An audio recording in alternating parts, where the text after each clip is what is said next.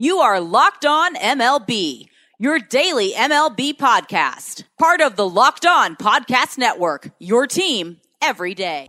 Hello, baseball fans. Welcome to Locked On MLB, part of the Locked On Podcast Network, where it's your team every day.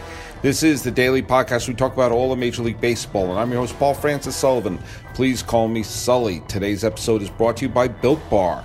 It's a protein bar that tastes like a candy bar. Go to BuiltBar.com and use promo code LOCKEDON. You'll get $10 off your first order. This show is available on the free and easy-to-use Himalaya podcasting app, and it's being dropped on the 19th day of June 2020. And we're bringing in Todd Radom, author and frequent contributor of the ESPN Baseball Tonight podcast. We're going to talk uniforms, and I'm going to try to stump him with some trivia. You can follow us on Twitter at LockedOnMLB_net, Instagram at LockedOnMLB. I'm your pal Sully. I'm at Sully Baseball on Twitter, Sully Baseball Podcast on Instagram. And when you're staying home and being smart, tell your smart device to play podcast Locked On MLB, or check out some of the other great shows of the Locked On Podcast Network, including Locked On Fantasy Baseball. Now, Todd Radom is a popular writer and contributor, as I mentioned, on ESPN's Baseball Tonight podcast. He's someone who I've known for a little bit. He's a guest on the Old Sully Baseball podcast, and he was a guest on the Bull Durham Minute podcast, which I do. And while we were talking and going over what we do, we went on several tangents that really had nothing to do with the movie Bull Durham, but I thought were really interesting. I decided to share them with you, the listeners of Locked On MLB. We talked a little bit about an upcoming book that he's writing called Winning Ugly, which is about bad uniforms. And then he often tries to stump Buster Olney and all them with trivia. So in the second half of the show, I try to stump him with a little bit of trivia. So please enjoy part of my conversation with author and designer Todd Radom. My first book was published 2 years ago called Winning Ugly, and it is a loving homage to the most questionable uniforms in the history of Major League Baseball. And I love, by the way, I think Winning Ugly is great.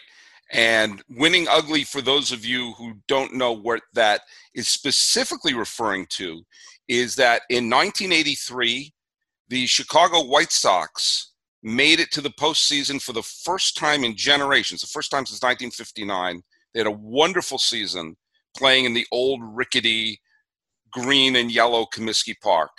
And they wore uniforms that were so ugly that they came full circle back to beautiful. It was, kind of like how Humphrey Bogart is aesthetically not a pleasant-looking man, and yet he's so great, he feels handsome and beautiful. That's what those uniforms were. They were the Humphrey Bogarts of baseball. They had socks, SOX, not White Sox, socks across their chest like Logan's Run. Their hat had a white front of the cap, so it looked like a trucker cap. Their uniform number was on their leg. It was bizarre-looking uniform. And some wonderful Hall of Famers, like Carlton Fisk wore that uniform, Seaver wore that uniform, Steve Carlton wore that. All these wonderful people wore this horrific uniform that I'm transfixed by. And I assume that would be high up there in your so beautiful, so ugly it's beautiful list there. Yes, absolutely. And I mean, you just teed it up for me perfectly, Sully. That's what I do. Yeah, exactly. A nice flat 94-mile-an-hour fastball down the middle. Jabba Chamberlain style, fast right down the middle, easy to hit. I always say when it comes to this stuff, ugly is in the eye of the beholder. And your Humphrey Bogart analogy rings true to me. I had a bulldog once upon a time named Casey. And I would take Casey for a walk, and Casey was a 50-pound ball of mozzarella, with the saggy jowls and all that stuff. And people would come up and want to pet her, and she was the most gentle thing. And there were more than one time along the way, when somebody said, she's so ugly, she's beautiful. So the White Sox 1983 look falls into that category. The Houston Astros rainbow uniforms of the 70s, 80s, Hall of Famers in that department. Oh, yeah. Also, the Padres brown and yellow, the taco uniforms. Those are great. Those are great. You know, and I always say I'm a child of the '70s. I grew up at a time observing these looks when it was a period of experimentation and just sort of a joyous injection of color into the sport that we love.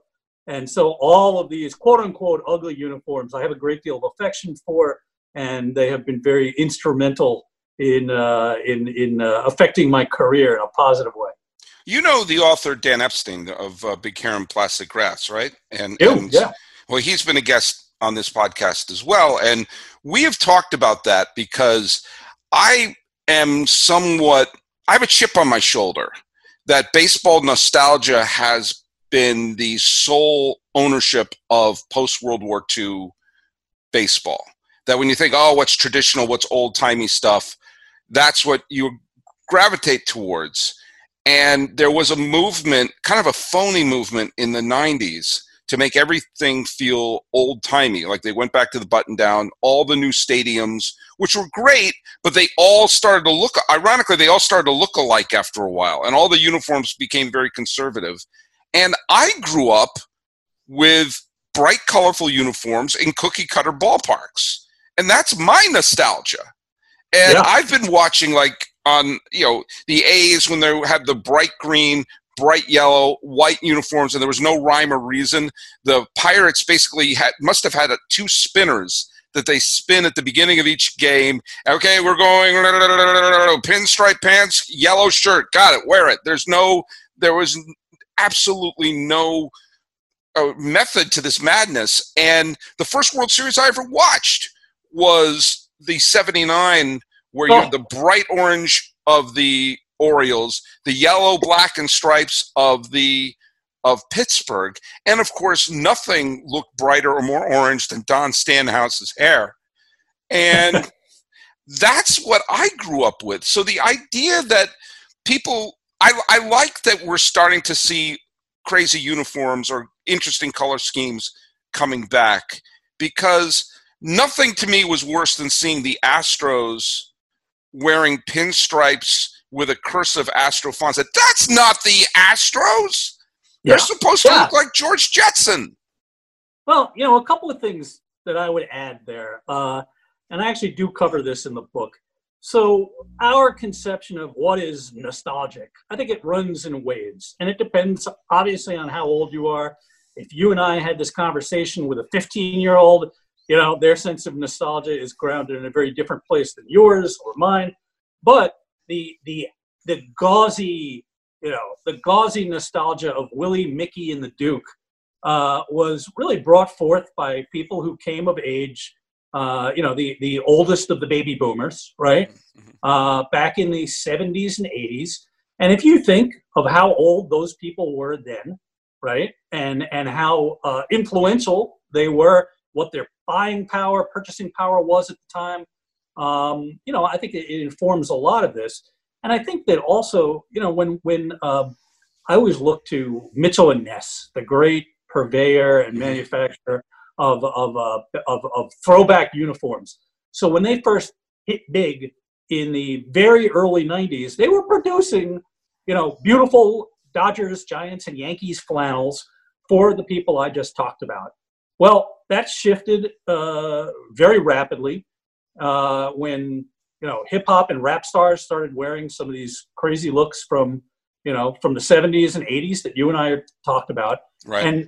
And whatever the definition of nostalgia was, took a very defined turn at that time. And I do talk about this in the book too.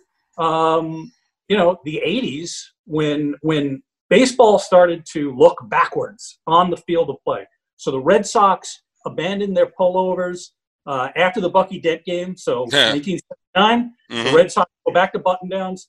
1987, there were, I think, 7 or 8 teams that went traditional, went back to buttons. The Athletics, the A's became the Athletics again. Right. And the Astros, rainbow guts go away. And those White Sox uniforms that we started to talk about, all of these at the same time. What's going on? It's the Reagan Revolution. It is a time of conservatism sweeping our popular culture and the nation and it was very much reflected in the aesthetics of the national pastime. And you think about two other uniforms. I'm currently wearing a Mariners hat, which has the trident with a star on it. And that was the time the Mariners switched to having the S and the block letter Mariners to be nostalgic for a time that didn't exist for a Seattle Major League franchise. The White Sox went from those garish uniforms to the cursive C. The Padres went from the Gary Coleman kid from left field yellow and brown uniforms to a understated brown with pinstripes and a different font there. You're right. The A's went to just gray and white instead of having the different combinations. And pretty soon, and the Cardinals, remember, the Cardinals had the pullover with the belt as part of the pants, and not long after that, they went to button down as well. And Cincinnati, not long after they won the World Series, did the same. And the Phillies went from the kind of the cursive P look they had during the Mike Schmidt, Steve Carlton, Greg Luzinski years to going back to the 50s font, the Phillies on that. That was a couple of years after that, but you're right. Everything seemed to become more nostalgic for that sort of post-World War II baseball. And the Braves brought back the tomahawk, because remember, they did not have the tomahawk during the first bunch of years in Atlanta. They went back to the uniforms that they wore in Milwaukee. Right, and that was 1987. So that big reversion to what was 1987. So much of that takes place right then, and there is a reason for it. At the same time, the licensing of baseball is becoming more sophisticated, right? So there's a business model where it's being responsive to what people are looking for, and that's what people were looking for at that time. And of course, it's been like this for a while. And baseball, more than any other sport, I think it's fair to say, we view through the prism of this sepia tone lens. Yeah. Maybe you and I might not, but there is something truly beautiful about some of those uniforms that existed before we were around. The World War II ones, they start to get a little bit boring when you go back further than that. Right. But they're certainly not vibrant and colorful, and it's nostalgia. As I said a little while ago, it runs in waves. So you really do think, what we're seeing in other sports. Think about the enthusiasm, for example, of the '90s uniforms of the NBA. Right. Right. Grew up with that. So I don't know. We will see what happens. Well, I also think that there's. I like nostalgia when it's based on something sincere. That's what the Astros uniform got me a little miffed when they went to pinstripe and the traditional look, and that's not the look and feel of your team. But baseball has an illusion that it's timeless, that the past, present, and future are all happening simultaneously in a way. There's always remembrances. You can't say hello, how are you to a Yankee fan without them saying 27 titles. And with images of DiMaggio and Gehrig and Ruth, and images of Stan Musial and everyone you go to Cardinal games. So that's kind of like the illusion is you're jumping into a river midstream. I'm going to go to one of your designs because I didn't realize till about 10 minutes ago, or 10 minutes before you and I had this call, that you designed the Brooklyn Cyclones logo. I did, and it's one of my favorites. Talking about nostalgia in baseball, Brooklyn got a baseball team. I was living in New York at the time, so thrilled to go see a game in Brooklyn.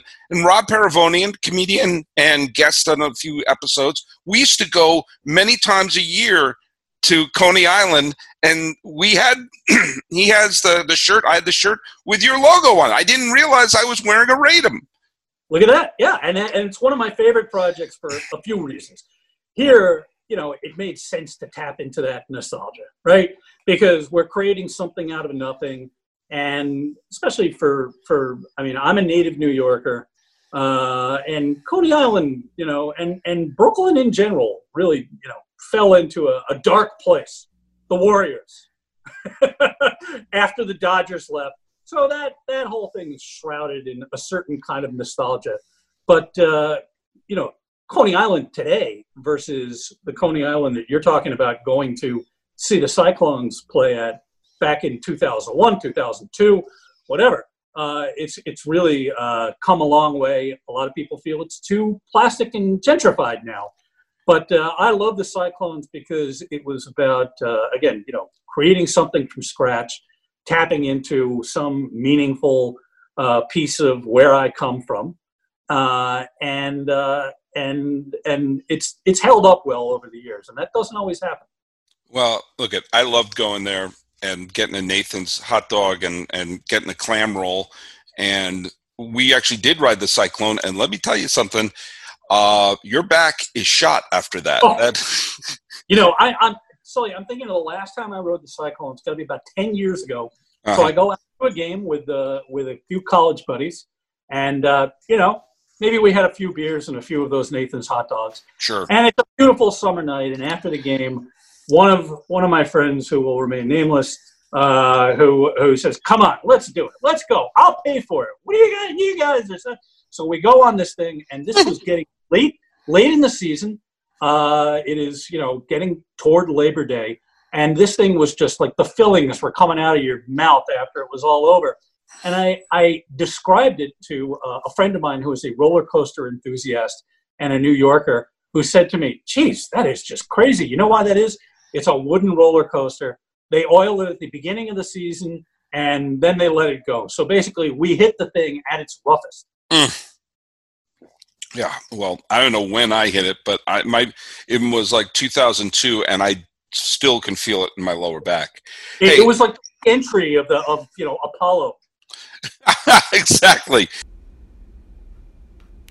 The Locked On Podcast Network stands against racism and social injustice. That's why we, the hosts, are making personal donations to local and national organizations that are fighting for change. And in the month of June, Locked On is matching the total of all host donations up to an additional $10,000. To make your donation along with us, please visit LockedOnPodcast.com/Black Lives Matter. Hey everyone, it's your pal Sully. I'm sitting here recording the Built Bar ads, and I realized I have 3 flavors here. And I had the raspberry chocolate cream, which is my favorite Built Bar flavor. And my son Aiden said, "I want to try that," right? Right. So I'm now going to give you this. Tell me what you think. That's pretty good. That's right. That's right. So now my son Aiden has tried the raspberry chocolate cream, the German chocolate cake, and the mint brownie delight.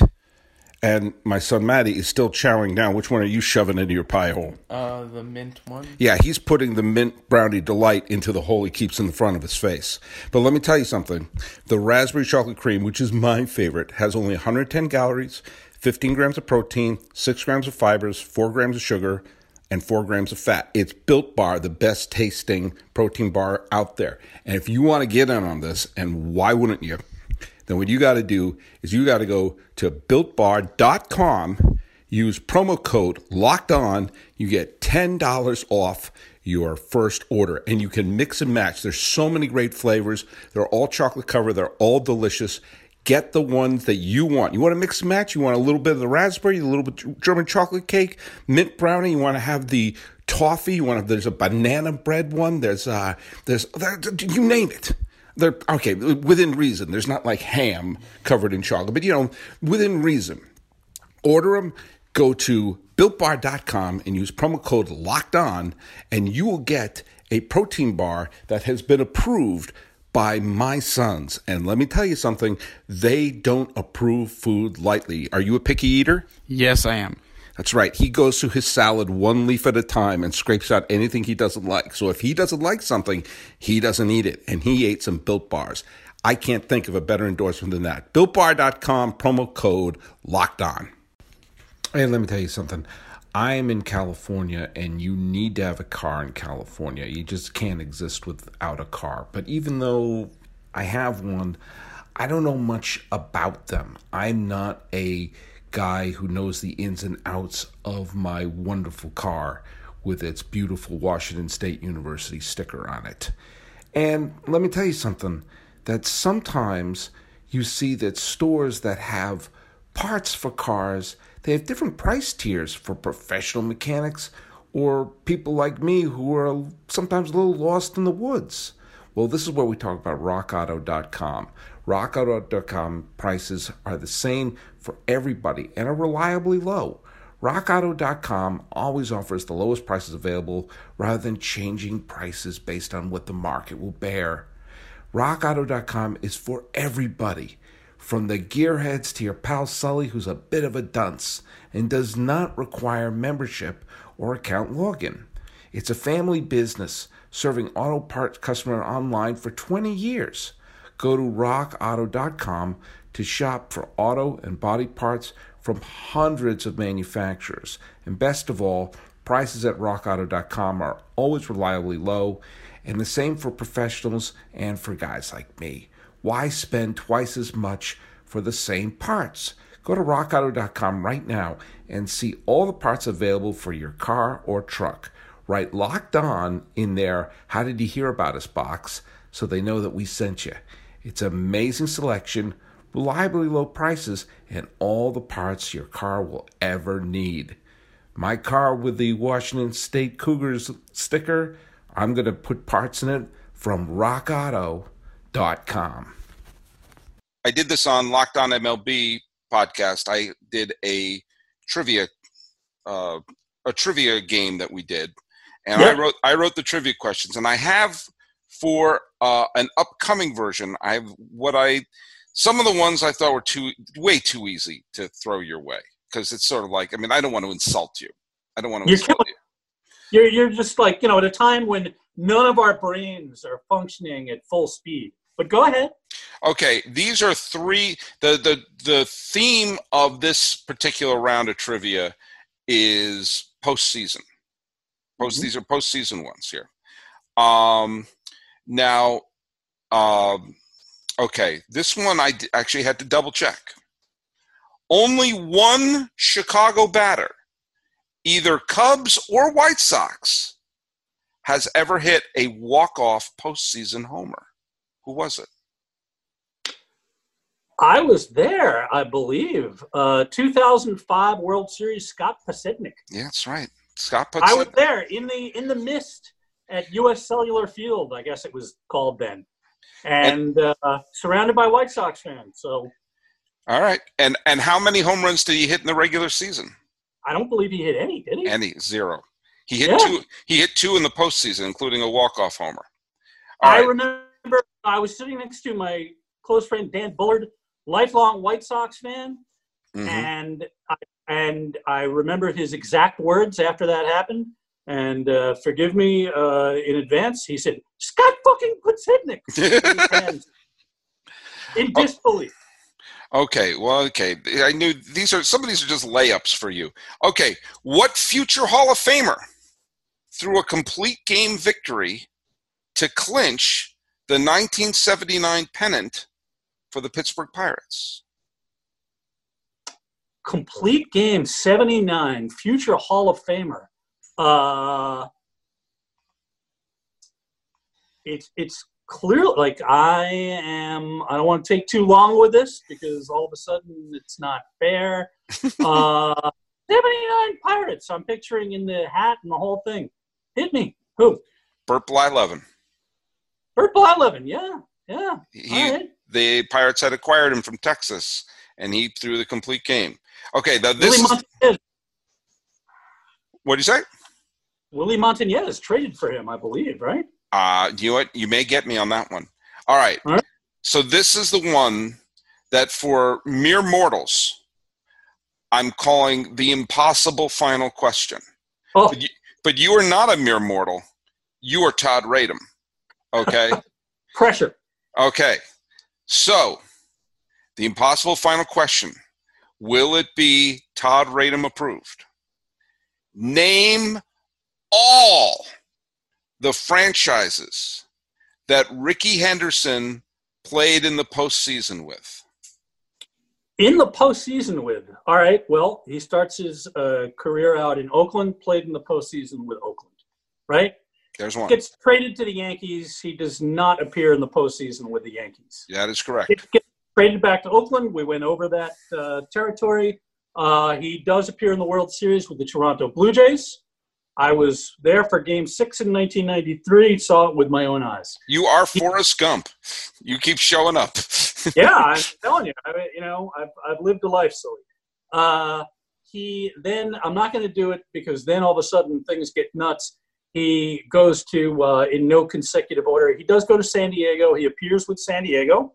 Mm-hmm. That's 3. Mets. And there's a 5th one. And the Dodgers. Nope. It was not his 19. He did play for the Dodgers, but not in the postseason. He played with the Dodgers. He played with the Red Sox. He played with the Anaheim Angels. Did not appear with any of those teams. And do you know what I'll say? He scored the run in the series-clinching walk-off hit for this franchise. Give me a second here. I'm like thinking geographically here. Where did he? Seattle? Bingo. Yeah. 2000. 2000 and 2001, the Mariners win all those games, and that's another place where I showed up. I was at Game 6 at Yankee Stadium where they lose the ALCS. Was a huge surprise, and they have not been back to the postseason since. And I'm wearing a Mariner hat right now, but this is not the hat that Ricky wore or A-Rod or Ichiro. This is the Alvin Davis, Mike Moore. Who else was on that? Harold Reynolds, Jim Presley, Danny Tartable, Phil Bradley. Who else were on those Mariner teams? Billy Swift. Yes. Spike Owen. Spike Owen, Dave Henderson, may he rest in peace. Yep. All those players who wore the beautiful star hat. Well, look at, he's not wearing a hat right now, but he is a star, and you can hear him, not just see his wonderful work all over the place, but you listen to the Baseball Tonight podcast from ESPN. He is a staple there, absolute staple there. And it's been my great pleasure to have you on the show. Todd, where can people see your stuff, buy your stuff? I'll put up a link to your book and everything, but how can people support everything that's wonderful, Todd Radom? Oh, thank you for asking, Sully. My website, toddradom.com. That's TODDRADOM.com. Everything kind of goes through there. I'm on Twitter, as you are. I will give a little plug. I got a new book coming out this fall. It is not about baseball. It is about hockey. I am co-writing it with my buddy Chris Creamer from the sportslogos.net website. We are just finishing it up right now. It's called Fabric of the Game, and which we take a look at the looks and the names of every NHL franchise that ever played. So a little bit of a diversion from the national pastime, but a fun one. So there you go. I am ubiquitous, as we said at the beginning. Well, if you're a fan of the Cleveland Barons or the Golden Seals of Oakland, and possibly my favorite logo of all time of any sport, right up there, is the Quebec Nordiques, which I think absolutely love that. That's sort of that weird, sort of almost abstract shape that sort of forms their logo. It's something about Quebec being with the Expos and the Nordiques having these really eye-catching, take a moment to take a look at it before you realize even what the hell you're looking at logos that both those teams have. I always love the Nordiques logo. You know what that is? I'm going to tell you something. I won't phrase it as a trivia question. Fair enough. But I'll give everybody a little sneak preview of the book. Mm-hmm. That is an igloo that it's forms lowercase n, an igloo. Really? Whoa! That's like you learn something new every day here. It's like the Stargate. Now it makes sense. It all locks into place. Perfect. Oh my God. Perfect. Yeah. Mind blown. Mind blown. Well, look at, hey, Todd Radom, this has been so great. Thanks for being so generous with your time, and stay safe. Good luck, and thanks for being part of the podcast. Sully, thank you so much. What a pleasure. It's great catching up with you. Absolutely. Thank you so much, Todd Radom, for being part of the podcast. Visit him at Todd Radom on Twitter. You can see all of his stuff. And by the way, listen to the Bull Durham Minute podcast. It's called Bull Durham Minute. Your pal Sully hosts that. And a lot of the guests on this show also appear on there. You can follow us on the free and easy-to-use Himalaya podcasting app and check out the other great shows at the Locked On Podcast Network, including Locked On Fantasy Baseball. Saying hi to Todd Radom. This is Locked On MLB for the 19th day of June, 2020. Have a great weekend, everyone. I'm your host, Paul Francis Sullivan. Please call me Sully.